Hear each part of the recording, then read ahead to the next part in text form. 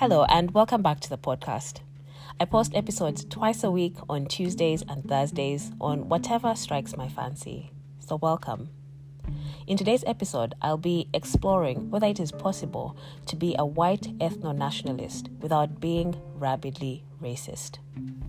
I became interested in the topic of ethno-nationalism about 2 years ago after being introduced to the work of Jordan Peterson, a Canadian professor of psychology and YouTube personality that's arguably best known for his book 12 Rules for Life, An Antidote to Chaos. Now, make of that what you will. I'm not trying to connect any dots, just saying it like it is. So recently, I have spent some time thinking about ethno-nationalism.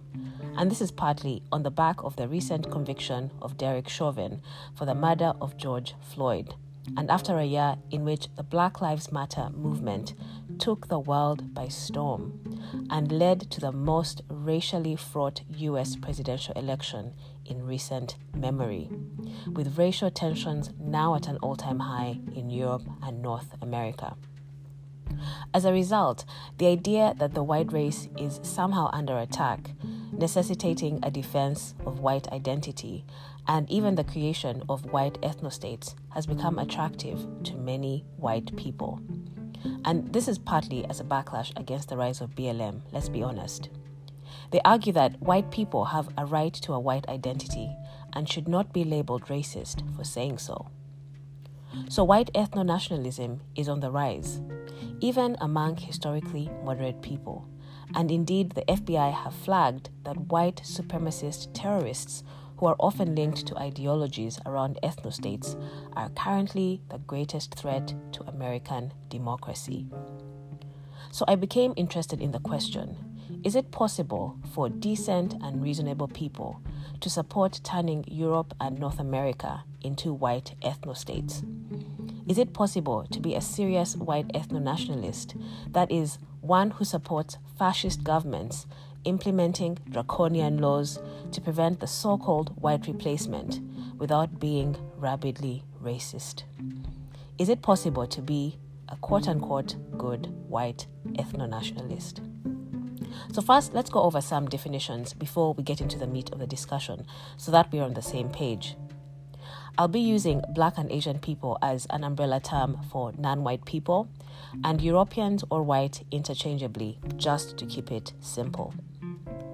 A white ethno-nationalist is a person who believes that white people should maintain homelands that are homogeneously, that is, almost entirely, if not entirely, white. Racist I've taken straight from the dictionary and is a person that is prejudiced against or antagonistic towards a person or people on the basis of their membership of a particular racial or ethnic group, typically one that is a minority or marginalized. That last part is important because these days, if you are campaigning for equality or more representation for minorities, some will claim that you are being racist against the majority and more powerful group, which goes against the very definition of racism. It is, of course, perfectly reasonable for white people to take as much pride in their heritage and culture as any other ethnicity. And indeed, they do, when they celebrate holidays and events like Thanksgiving, Labor Day, Memorial Day, the 4th of July, Christmas, St. George's Day, and lots of other European holidays that I probably have no clue about. So it is disingenuous to pretend that white people are somehow being prevented from celebrating their heritage and culture or being labeled racist when they do so. The Great Replacement Theory is a white nationalist theory which states that white European populations are being demographically and culturally replaced with non-Europeans, meaning at some point T in time, there will no longer be our quote-unquote genetically homogeneous European population, while Black and Asian ethnicities will continue to thrive within their unique identities and cultures. An important element of the replacement theory is that white ethno-nationalists are adamant that immigration reform cannot stem the tide. They argue that even if all immigration into European homelands was stopped today, completely and permanently, it would not be enough to avoid the so-called white replacement, whereby ethnically white populations are replaced due to their lower than average birth rates. So in order to turn Europe and North America into ethno-states, it would necessitate the majority, if not all people not of ethnically European descent, to be removed from these countries, whether voluntarily or by force. Please bear this in mind because it is important that we set the boundaries of the discussion and recognize that the so-called solutions proposed by white ethno-nationalists to achieve their ends cannot be implemented without a descent into brutal fascist regimes on a global scale. And finally, it's worth mentioning that scholars have generally dismissed the claims of a great replacement as being rooted in an exaggerated reading of immigration statistics and unscientific racist views. But let's, for the sake of argument, say that the theory has merit, but perhaps just has an extended event horizon. That is, it will happen much later than currently being predicted. So those are some basic definitions. Now let's also get some guiding principles out of the way because this is a complex topic and I want to share some context on what I personally believe as a background. Going back to the topic at hand, as to whether you can be a serious ethno-nationalist and not be racist, it is important to make the distinction between believing in ethno-nationalism theoretically and wanting to bring about white ethno-states in the 21st century. The former is not the subject of this debate. In fact, I will go so far as to say it is something that I personally do not take issue with. So I believe in theory in the existence of ethno-states. And that is because I believe diversity within the human race is indeed a good and reasonable ideal. We fight to preserve diversity in flora and fauna. We get upset when a species of butterfly is under threat of extinction. How much more should we value diversity within the human race?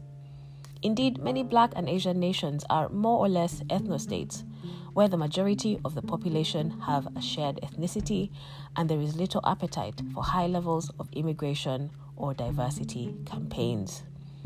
That is perfectly fine in my opinion, provided they treat minority populations fairly. So, let's define the problem. The problem that white ethno-nationalists are trying to articulate is that white people are being outbred in their homelands of Europe, North America, that is US and Canada, Australia, New Zealand, due to immigration of non-Europeans and low birth rates in white populations. For the sake of clarity, in my personal opinion, only Europe qualifies as a European homeland, as all the rest were forcefully taken from the indigenous populations in genocidal campaigns, which we'll discuss in more detail later. But for the sake of argument, let's say that all these are European homelands, but we will focus today's discussion on Europe and North America. I once again invite you to remember that ethno-nationalists do not believe that stopping immigration dead in its tracks today would solve the problem. Only the removal of non-whites from so-called European homelands will do the job. So what is the solution to the problem of white replacement? This depends on what you believe to be the cause of this so-called replacement. Is it deliberate, or is it just the result of myriad historic events that cannot be tied to any one single cause?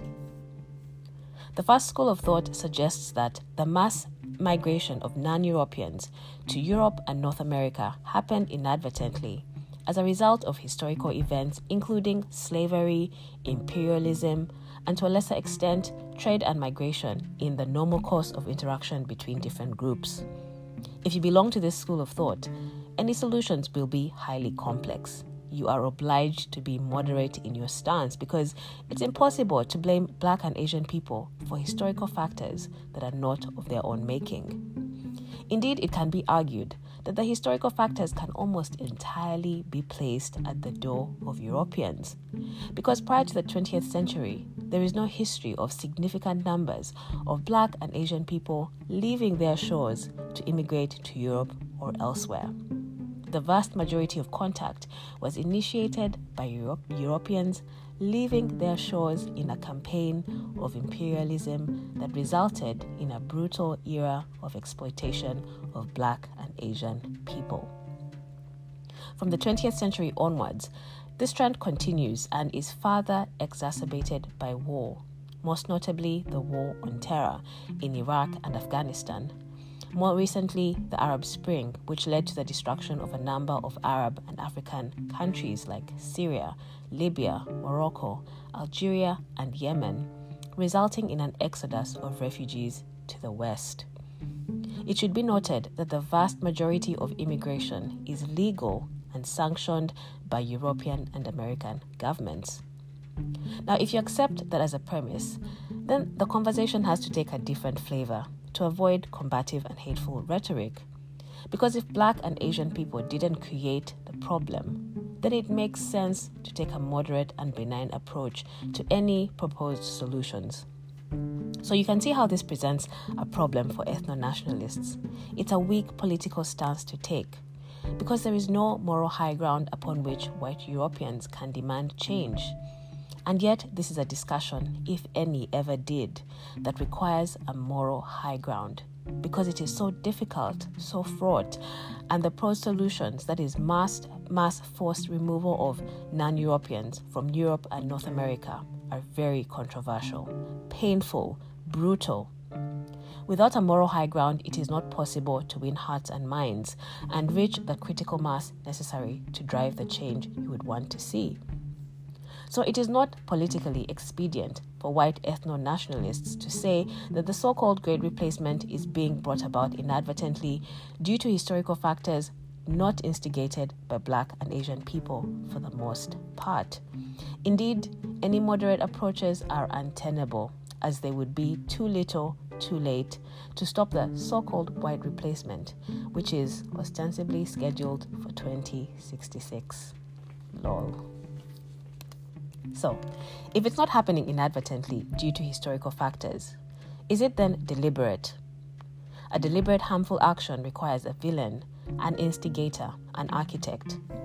In other words, some person or group has deliberately engineered events so that non-Europeans immigrate to European homelands to displace white people. Who would this architect be? Is it Black and Asian people? Quite simply no.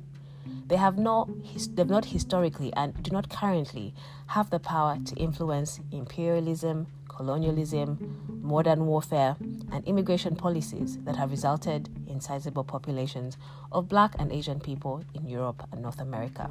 It's as simple as that. Is it Europeans themselves? Why would they deliberately enact policies resulting in their own replacement? Is it economic greed, short-sightedness, some moral failure? Possibly, but rarely do white ethno-nationalists accept any blame for the current state of affairs.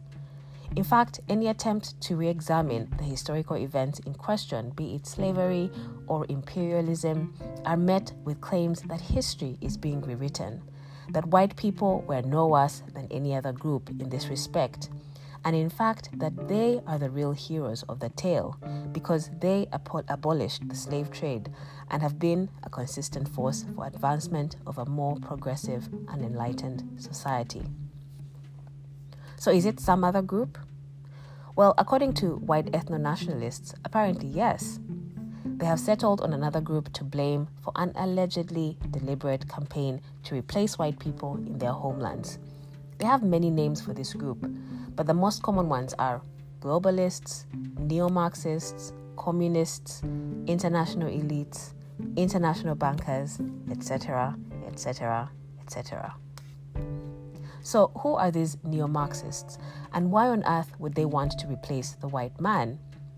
What is the link between an ill-famed political and economic theory and this one group?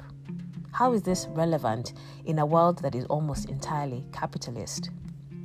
Once you start asking these questions, a pattern begins to emerge, or perhaps more accurately, a series of inconsistencies that reveal that neo-Marxists or globalists, etc., is just code for something else, for a specific group of people that have emerged as the frontrunners in the blame game of the white replacement theory. So whether you fall on the extreme left or the extreme right of the political spectrum, whether capitalist or communist, Christian, Muslim, or atheist, this group can and has been used as a convenient scapegoat.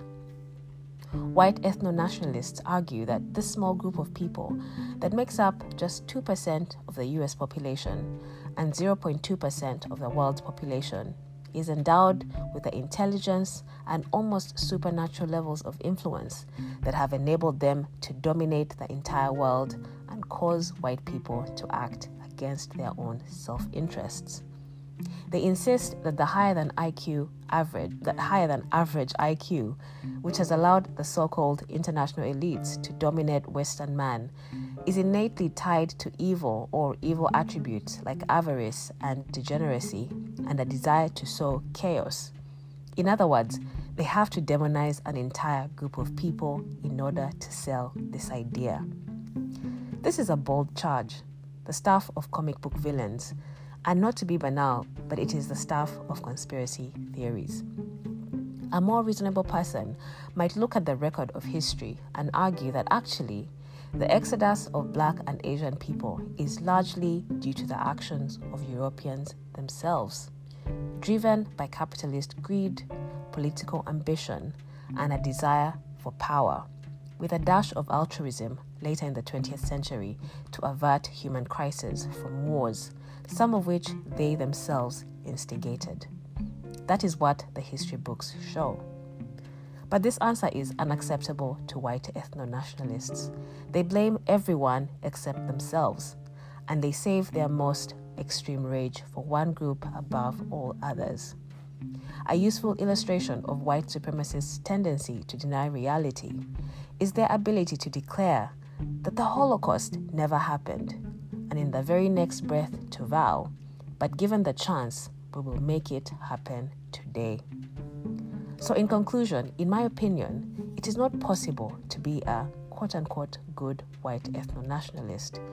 It is not possible to argue in good conscience for fascist governments to eject Black and Asian people from the West in order to create a white ethno-state. Indeed, you have to simultaneously hold deeply racist views in order to justify such a position. Thanks for listening. Give us a like and subscribe to the channel if you enjoyed this episode, and follow me on Twitter at @skentaro, that's ESSKENTARO, to continue the conversation. I hope you'll be back for the next episode. Goodbye for now.